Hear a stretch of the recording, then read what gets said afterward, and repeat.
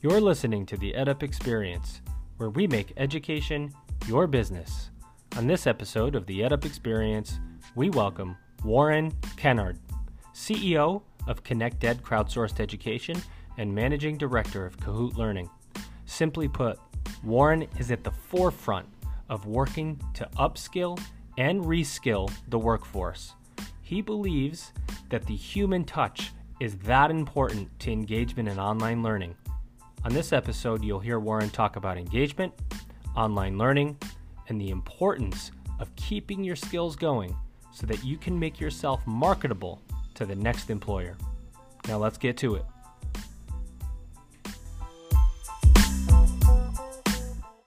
Welcome back, everybody. This is Joe Salustio. This is Elizabeth Leiva. And on the line, we have Warren Kennard. Warren, how you doing? Yeah, I'm doing really good this morning. Thanks for asking, Joe. Well, Warren, you know, I've been waiting. Liz and I have been talking about you. We've been waiting to get you on the show.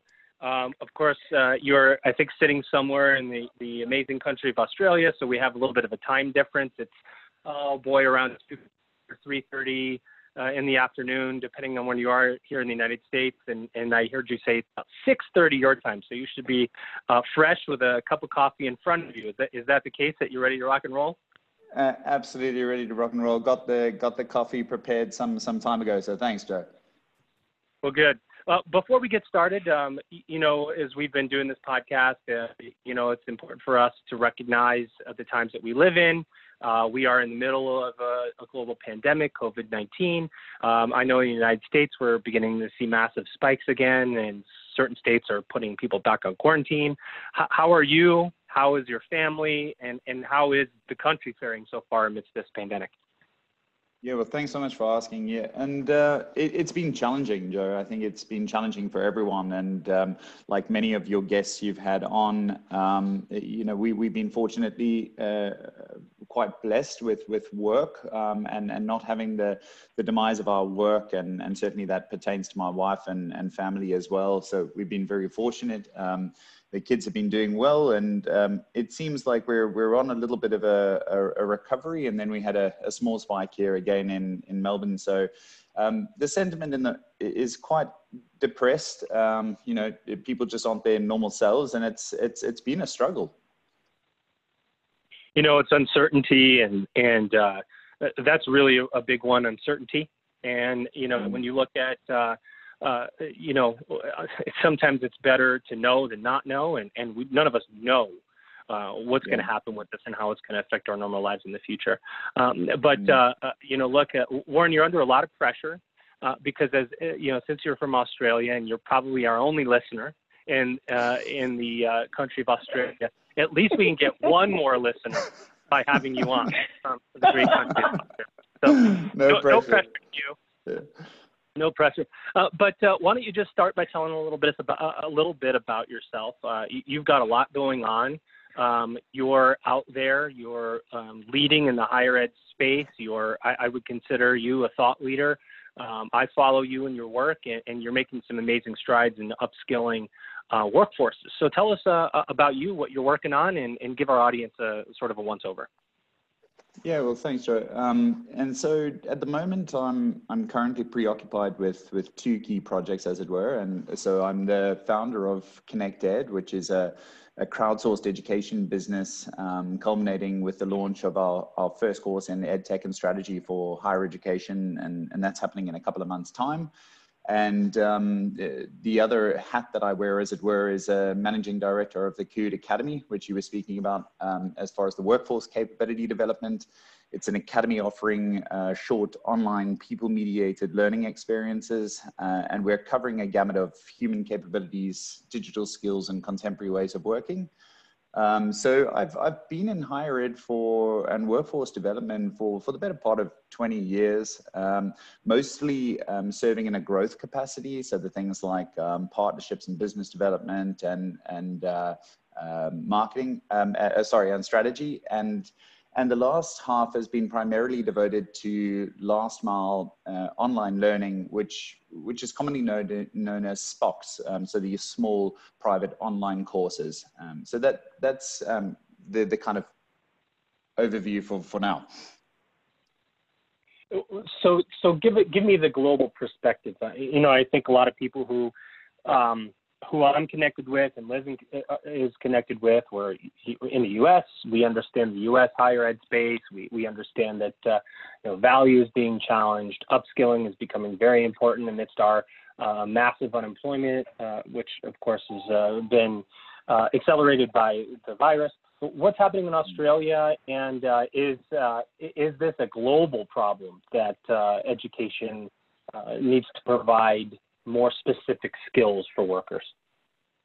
Yeah, look, this is very much universal, and coming from South Africa originally, born and raised in Cape Town, and only been in Australia for the better part of 3 years. So speaking to both of those territories, I mean, the skills agenda in South Africa is fairly advanced. In fact, I think that in many respects it's accelerated beyond many other parts of the world, simply because I think there's been a necessity to retain your job and to become more relevant than the person next to you, and make sure that you're, if there's going to be a downturn in the economy, or there's going to be conversely opportunities to take advantage of, you want to be the one with the longest laundry list of kind of skills and qualifications, as it were. So I think it was quite a progressive market in that way. And coming over to Australia, it was quite interesting for me to see that the skills agenda wasn't as large. Certainly the community was quite small, but the formal qualification market was burgeoning, and it was just full of providers, many universities here, and many colleges that are offering formal qualifications, but that the mix of skills versus formal qualifications was certainly a different mix than I had seen based in the US markets, and certainly in South Africa. I'm going to ask, and then we'll segue into Liz's set of questions, because she's the expert when it comes to online learning between the two of us, delivery, if you will. But what's missing? You've been in the space for 20 years. You've been in ed tech. You talk about massive numbers of universities, many of which are transitioning by force or by choice, depending on who you are, to some form of online learning. What's missing in online learning? This is really just sort of best practices, tips from you. What's missing that makes online learning more? What can be added to online learning to make it more engaging, to help with retention, to help with upskilling that makes people start to finish? Yeah, look, and it's a wonderful question, and I think there's a very simple answer, and then there's a much more complicated answer. So the simple answer is some degree of engagement. I think that's been the sorest point, as it were, for online learning. And so I have some comments about that, but I think if you don't mind, I'll probably just frame the situation a little bit as I see it. And like many of your guests that you've had on this podcast, and certainly in the minds of thousands of people, we've got a problem in the sector. And my principal concern is with the bypassing of traditional higher ed for these very deep technical expertise and specialized vertical training, which is also the attraction of this short-term employability. So what I'm referring to by that is this, the short-term employability being that we're training people for very specific skills, and I'm worried about what the bypassing of the university and college experience is having on society more generally. So I'm referring to this as kind of the triple bypass for higher ed, as it were, where unis and colleges globally are being bypassed in favor of these nimble and novel fringe players, and also many large private providers, of course, and notwithstanding the impact of big business. So one can argue that there's many more facets to higher education where we're seeing a little bit of a concern shaping up is around the lack of relevancy of content and the ability for people to prepare for the future of work. So there's a whole slew of things in the higher education sector that absolutely need reform. And this has been kind of the focus of my attention now from an online mode is accessibility. It's the ability to engage communities of people and to get them really excited while they're studying, and to co-create their future together is what I think has been lacking. Awesome. Thank you. Liz, you want to jump in? Sure. I'm already fangirling here, so you have to forgive me for being so quiet because I'm just listening intently on everything that Warren has to say. And I want to. Is it the accent, Liz? Is it the accent? It's the accent. It's the knowledge. It's the passion for online. It's like he said. It's a triple. It's like he's a triple threat here. So it's a little bit of everything.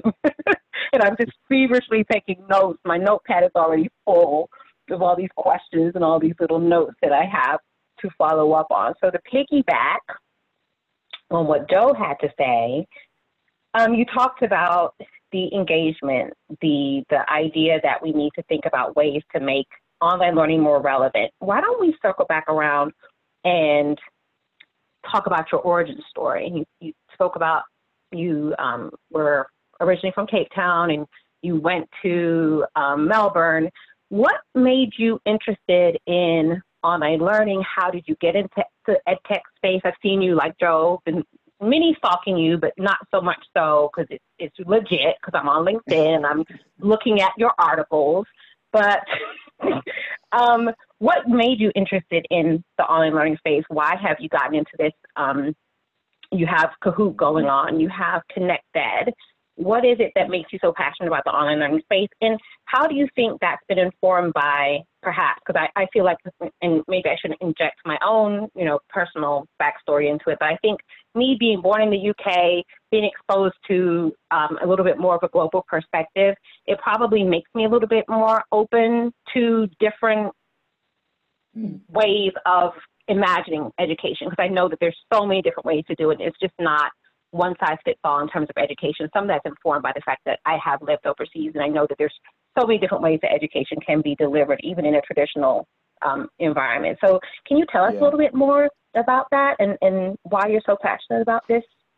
Yeah, I'd love to. I think, I kind of fell into the higher ed space those 20 years ago, and it was quite fortuitous to land at a college that I had studied at, and started advising students on kind of programs. And I saw the power of education in my own life, obviously being able to give you many more opportunities in society. And, my parents weren't particularly well qualified. And I think we all come from similar backgrounds like that, where we had this strive in ourselves to want to excel. And education was one of those vehicles to be able to do it. So you saw very highly intellectual people that seemed to have the fancy cars and fancy houses and so on. And they had obviously, done some hard work, and notwithstanding their intellect, but they also went to prominent universities. And so, it was always an ambition of mine to continue to study. And I think the realization happened for me where I had, it was a private institution in South Africa. And I had a gentleman come in who in the South African context, he was a gardener. And he was putting his son through a very expensive college, and he brought a suitcase of money in and dumped that on the table. And I was a young 21-year-old, advising this particular student about his life. And I realized just how much responsibility there was for higher ed to provide an opportunity for people to have a career and to have a life. And this suddenly was very profound for me. And I just fell in love with the whole preoccupation around the books and the libraries and the student life, and everything just resonated with me. And I think that, speaking more specifically to the online journey, about 10 years ago or so, I was working as a consultant and liaising with a myriad of kind of providers in South Africa and across the world. And we landed upon Get Smarter. And Get Smarter was a client of ours for a period of time before I worked there full time. And that was my first real foray into the small private online courses market. And it was very much at its infancy at that stage. There was only about 50 odd employees at that time. And it's now, you know, in the order of 800. So it was a monumental growth over a short period of time. And that experience into the online people-mediated learning experiences, I suddenly realized in myself how scalable education could be, how we could get many more people into education offerings and upskill them and provide them a much better opportunity for success longer term. And speaking to your point about engagement and why I'm so passionate about it, and you know, I'm very much in the domain of cohort-led experiences. So I'm almost exclusively playing in personalized experiences online that are have start and finish dates, and we take people through as a guided cohort, and we pepper them with expertise and subject matter expertise and mentoring in a very contained environment, and that's been my sweet spot for the last period of time. So sorry, it was a bit wordy, and I went many different directions, but that's kind of what the online space means for me and what education means for me.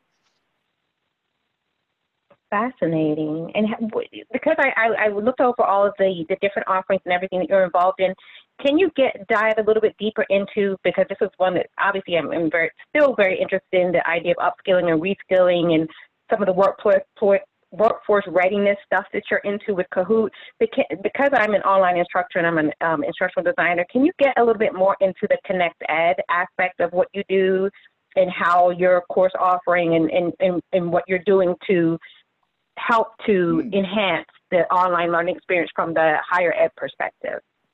Yeah, so ConnectEd is very much a passion project that is gained a lot of ground over the last 6 months or so, and it's all about professional development for those in higher ed to encourage learning and applied outcomes through conversation and discourse. What I'm absolutely committed to is to make sure that we see reform in the sector, and I was speaking about that bypassing of the traditional union and college space. I'm desperately concerned that that's a real problem for society, notwithstanding the wonderful work that's being done by a lot of private providers and as I said, big business coming into the fold to offer a very specialized kind of training in verticals. I'm really concerned about the fact that we're not going to see the entirety and wholeness of what education is meant to represent in the market, or at least in my opinion anyway. And so what I'm doing with this particular course is to help the conversation in a way that educates but also informs many of the people that are working in this sector about what's going on, and for them to join the conversation. Because as you mentioned earlier, this podcast is one of those vehicles to do that. There's articles that are written inside Higher Ed and the Chronicle and all of these wonderful resources, and there's wonderful conference, or there were wonderful conferences until recently. But what was void for me was the ability to apply them in kind of a course setting.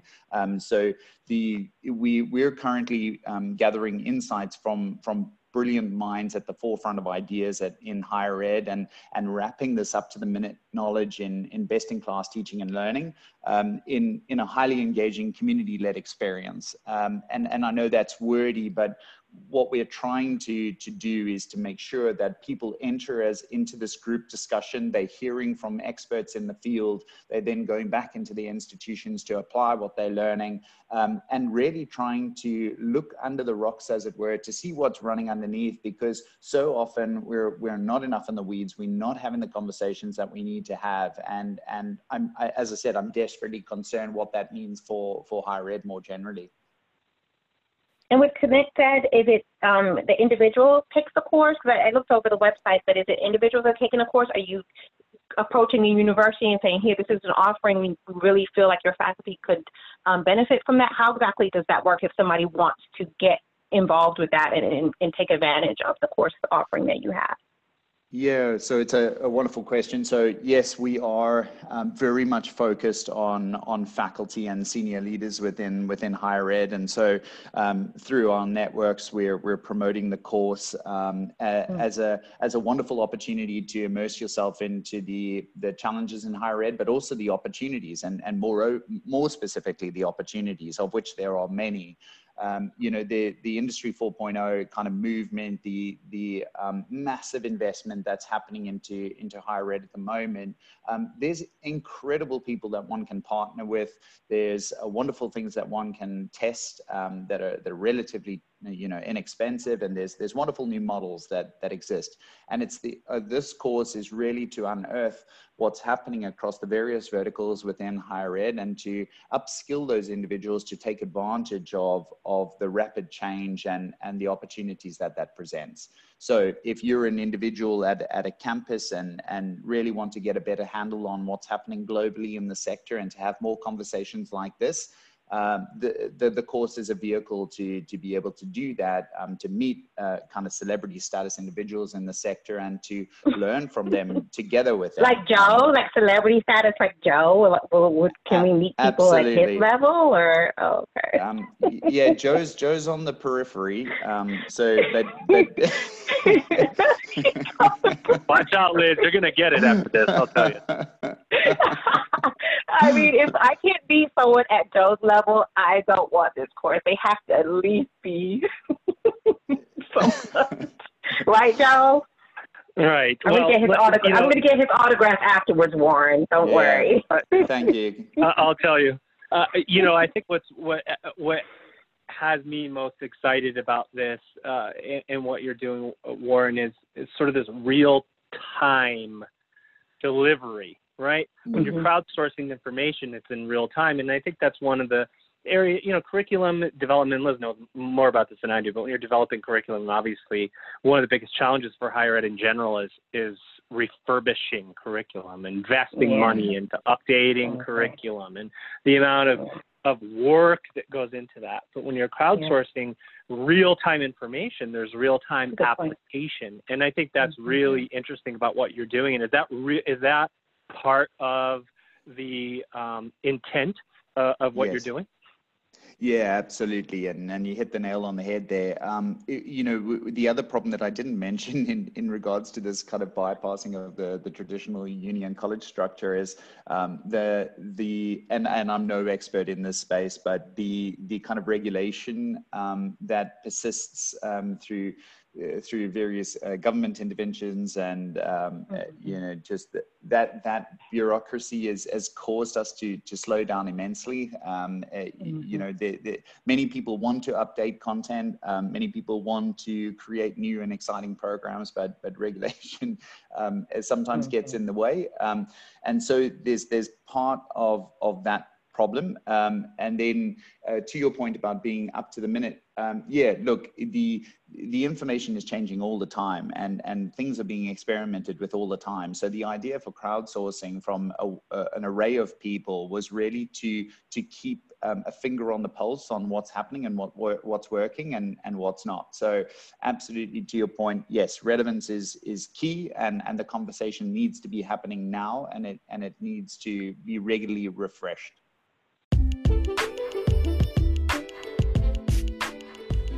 You're listening to the EdUp Experience, where we make education your business. Hey guys, this is Joe, and I just want to remind you to check out our website at www.edupexperience.com. On the website, you're going to find all of our past episodes that we've done with some of the top leaders in higher education today, talking about innovations, ideas, and issues facing our industry today, finding out what may happen in the future, what higher ed needs to look like moving forward. So again, check out www.edupexperience.com. Now, let's get back to the action.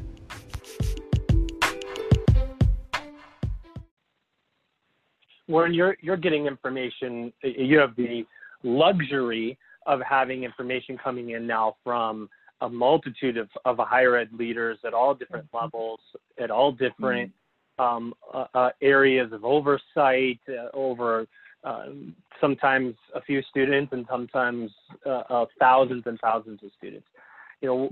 So you're really in a unique position to have a little bit of, I don't want to call it inside information, but a good handle on, maybe how schools are planning for what the future looks like. And so you mentioned Industry 4.0, and I'd like you to just talk about that a little bit for somebody that may be listening to this going, what the heck is Warren talking about? He's from South Africa and he's an Australian. He's talking about Industry 4.0. Is that an outside the United States thing? But I think that's important. I think that's important to define what that is. And then there's simultaneous issues happening. There's Industry 4.0, and there's the right now of what the heck is going to happen at the end of this pandemic. And I can't lose sight of one or the other. So how am I balancing these things? So the question in there is, what is Industry 4.0? And why do I need to care about that right now when my attention may be elsewhere?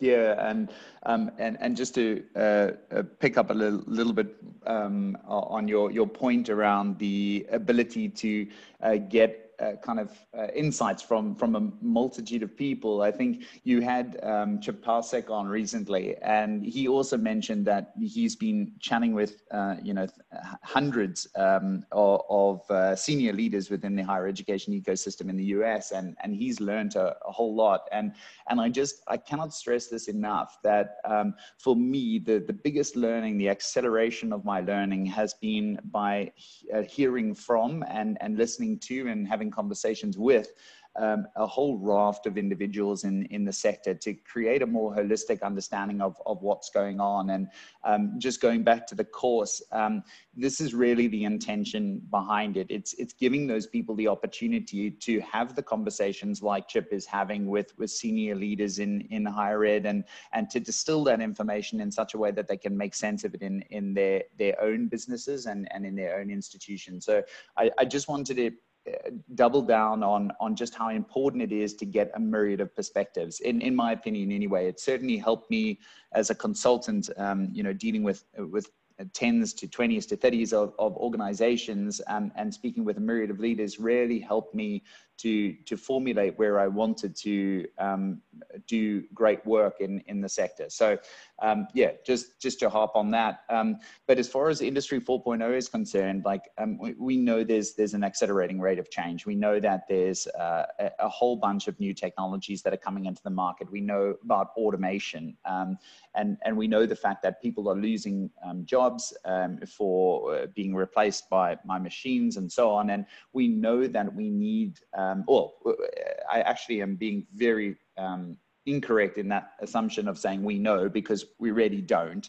But we have a fairly good idea that human skills and these kind of modern ways of working are necessary skills for us to be able to thrive into the future. So the things that we're trying to foster in our students as far as the human skills component of what we teach, it's very much about resilience and adaptive leadership and about empathy and all of these things that we've been speaking about for eons, about how important they are, but yet we haven't had the right incentives in market to really make people want to sign up for these courses and to educate themselves in these areas. And now it's become a criticality.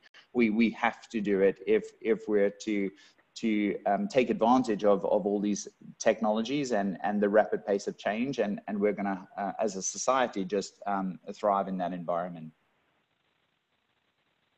Absolutely. Interesting. And just one more quick question, and this is something that you and I just very recently had we'll call it a LinkedIn exchange, just very briefly, but I happened to put a post out about increased competition in higher education. And one of the things that you returned with was, does that mean that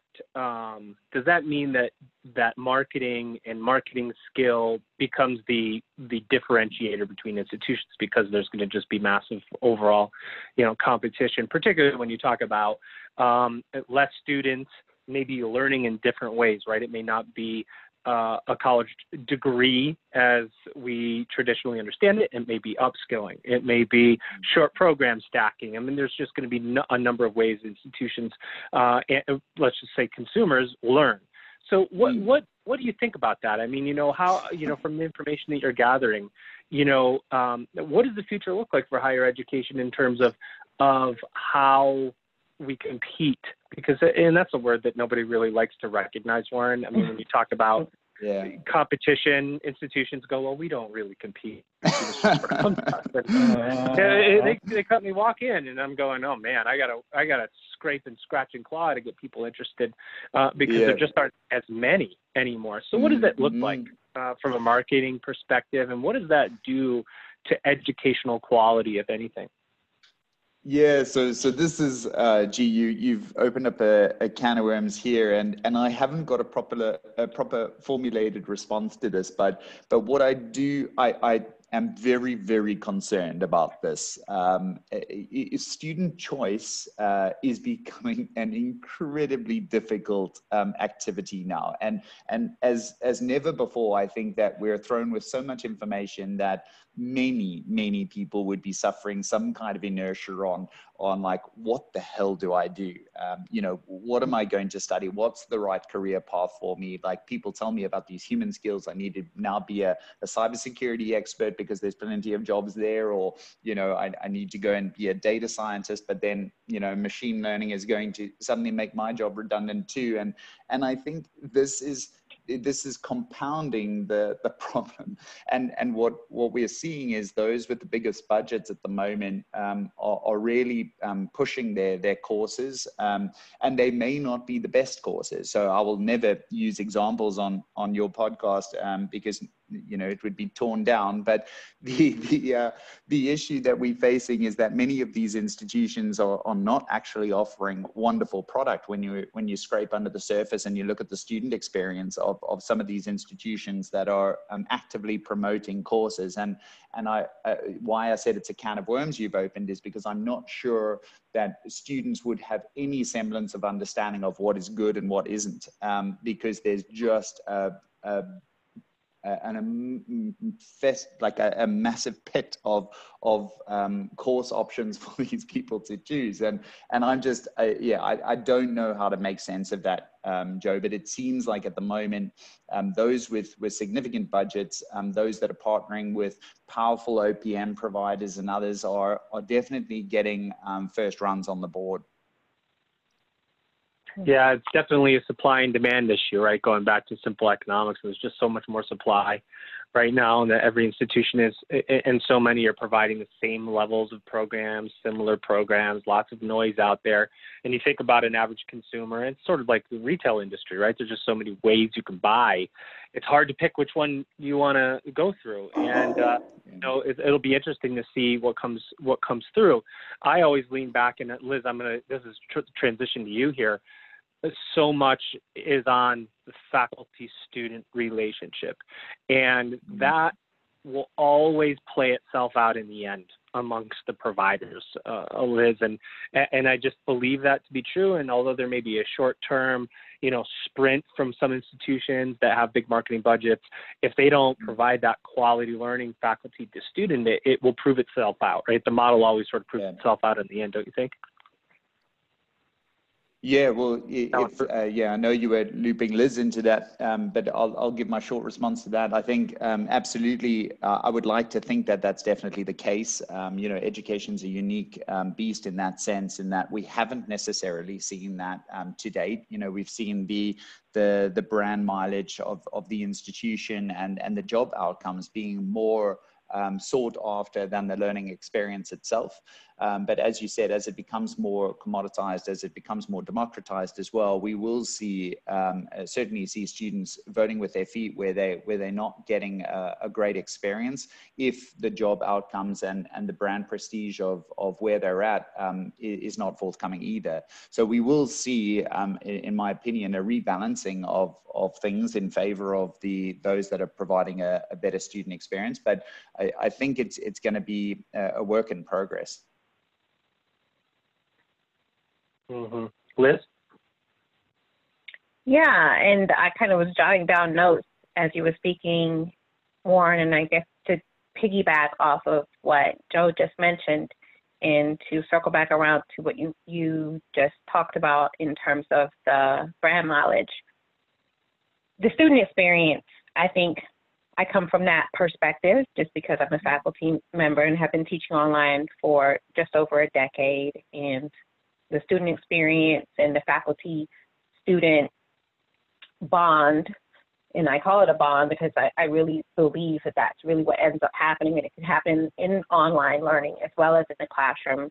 We know that that's a pivotal relationship. We had John Clark on, it's been some months ago, right, Joe? And he talked about Gallup and how they polled students, and he wrote an article, he posted it on LinkedIn a few months ago, about just how critical that faculty-student relationship can be, not only during your on undergrad years, for example, as a student, but also following you into the workplace. So I was really blown back by that because I had no idea it could even affect you as you become a professional.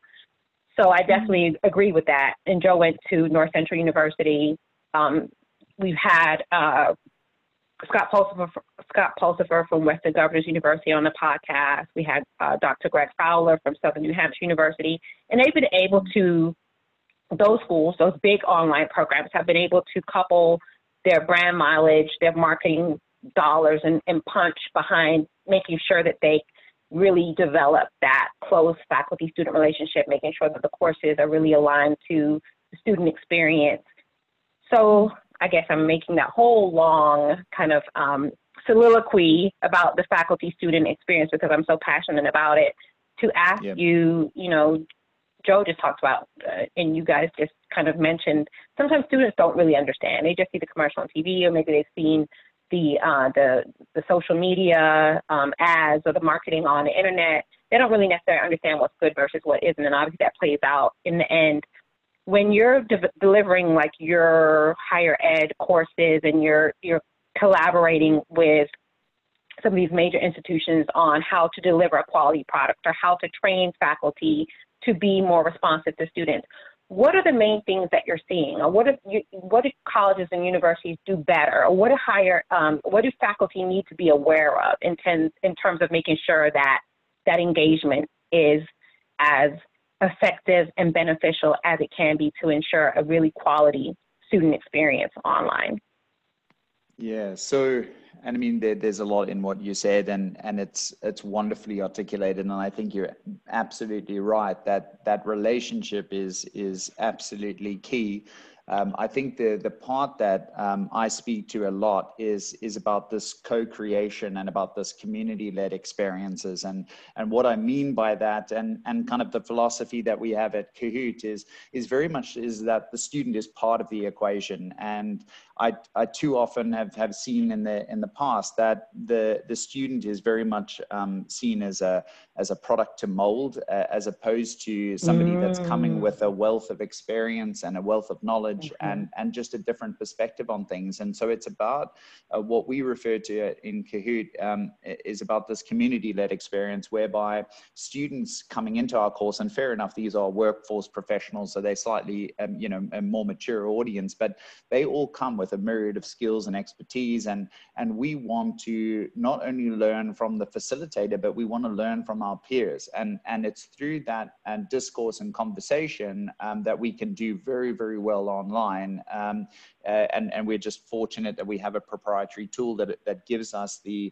opportunities to encourage this kind of collaboration and unique ways of doing that. But for me, just in answer to your question, as pointed as it can possibly be, I think that we're missing a trick with treating the student as an individual who comes with a hell of a lot of baggage, and a lot of that baggage is really positive contribution to what they're learning, and it's how we create engagement between the facilitators but also their peers, which is a missing piece of this learning puzzle. I love that you said that, Warren, because it really speaks to just, even we can learn this in K through 12, it applies in college, it applies in training, employee training, that if you really engage a student and make the student a partner in learning.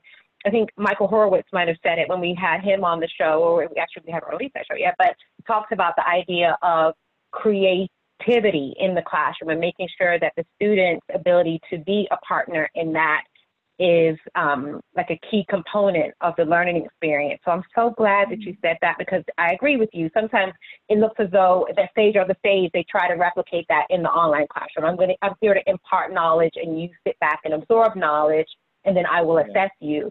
And that's really not effective. So I'm so glad that you said that, because that's like, I think, the biggest takeaway. Yeah, no, wonderful. And yeah, I mean, I've followed your work closely as well, and recognizing that you're much more well-versed in these learning discussions, as it were. But I'm very much committed to seeing that the student is part of that experience and not being taught to, like you say. So they come with so much wonderful insights that we need to hear from them, and they need to co-create with others.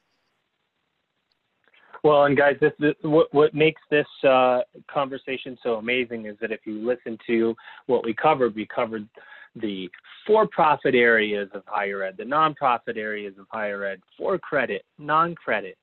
And it's really an interesting conversation because it sort of brings home and by the way, I say sort of all the time. I'm starting to notice, for the record here, we all have our quirks, so don't hold that against me. But we're noticing, if I cannot say it, that higher ed has tentacles, if you will, and each tentacle is going off maybe in its own direction, and ultimately it's the consumer who drives and should drive how higher ed is going to respond, which makes what you're doing so interesting, Warren. And on behalf of Liz, I can just tell you that we have basically honored and excited that you were able to join us.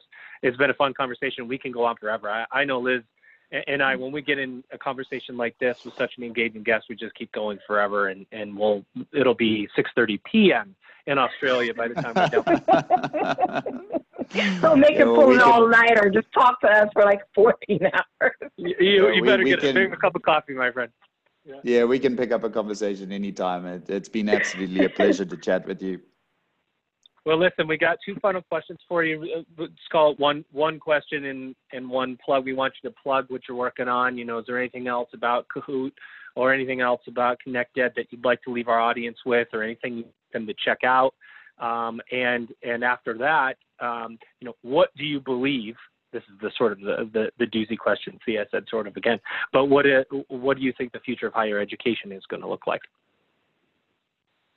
So, I mean, I think about this question a hell of a lot, and I think we all do to some extent. But I guess it'll really be up to individual interpretation whether we think this sentiment is kind of utopian or dystopian. But I tend to favor the utopian view, is that we're seeing a significant acceleration in artificial intelligence and machine learning and virtual reality and the like.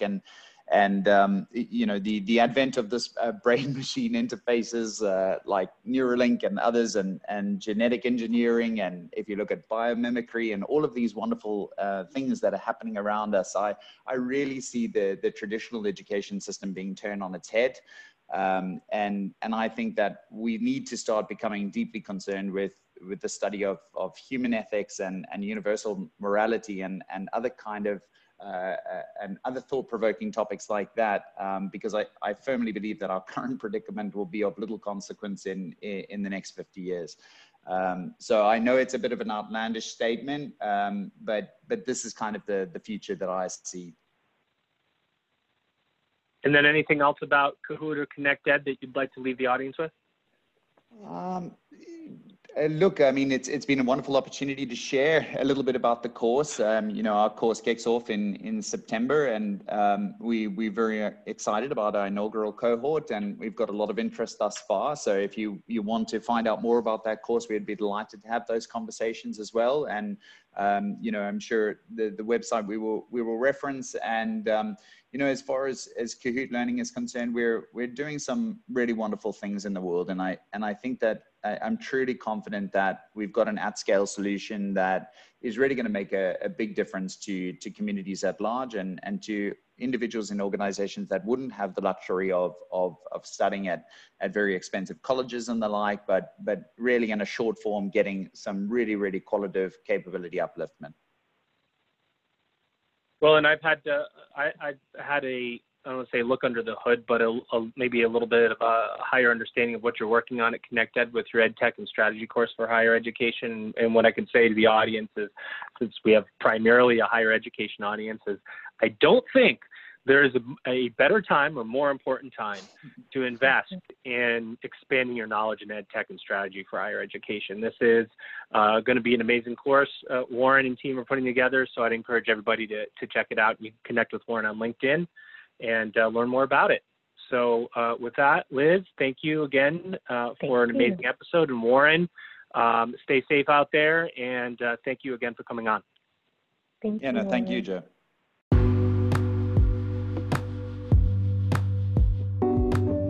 There you have it, everybody. Warren Kennard, founder of ConnectEd and managing director of Cahoot Academy. Liz, another amazing episode. What did you think about Warren and what he brought to the table? He was amazing. I love the fact that he's so passionate about online learning, and I think that element, the faculty training aspect of it, making sure that those that are in those spaces, whether it's faculty or leadership online, understand just how important it is to be well-versed in all aspects of online learning. I think because we rapidly moved to online in the spring, some of that, the training aspects of it, just understanding what the difference is between delivering a class face-to-face versus a quality online class, and engagement and accessibility. Those are all the little pieces of the puzzle that have students a little disgruntled, because obviously if someone's been teaching face-to-face, they're not going to be well-versed in those areas. So he was able to identify that, and he's passionate about making sure that campuses, now that they are going to be for the foreseeable future delivering online learning, understand how to do that effectively. And I thought that was a great takeaway, that he's really committed to that, and he's going to be joining that dialogue so that we can all get quality product, quality online learning for our students. And that's what it's all about. That's right. And it's great to have him on with the South African and then Australian perspectives. He's in two other major countries with major successful universities having the same challenges that U.S. universities are having, which is the dichotomy between degree and we'll call it diploma or certificate training for upskilling. How do you get the skills fast?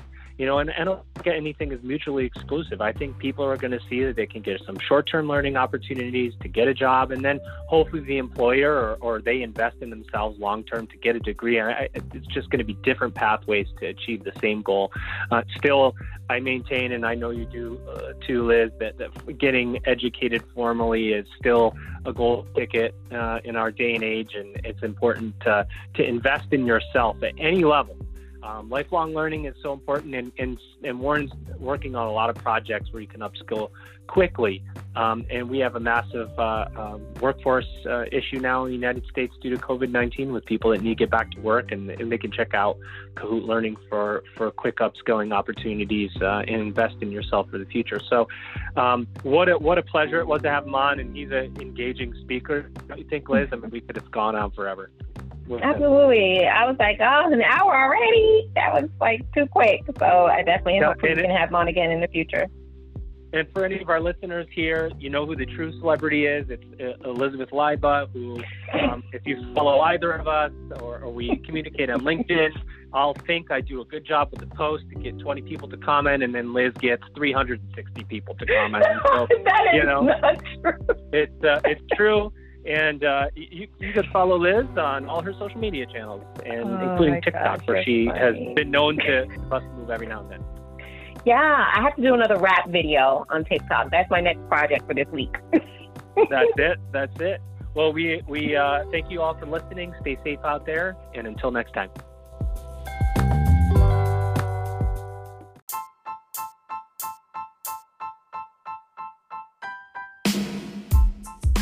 Hope you enjoyed that episode. To learn more about the EdUp Experience, please visit edupexperience.com. And if you want to be in on the live recordings, please sign up for our email list. Go to edupexperience.com and sign up to be a subscriber. We'll let you know how you can listen in live and get the scoop before anyone else does. So, Please, as always, feel free to share this podcast, rate, review, and subscribe. We would really, really appreciate that. You've been listening to the EdUp Experience, where we make education your business with your hosts, Dr. Joe Salustio, Elizabeth Leiva, and Elvin Freitas.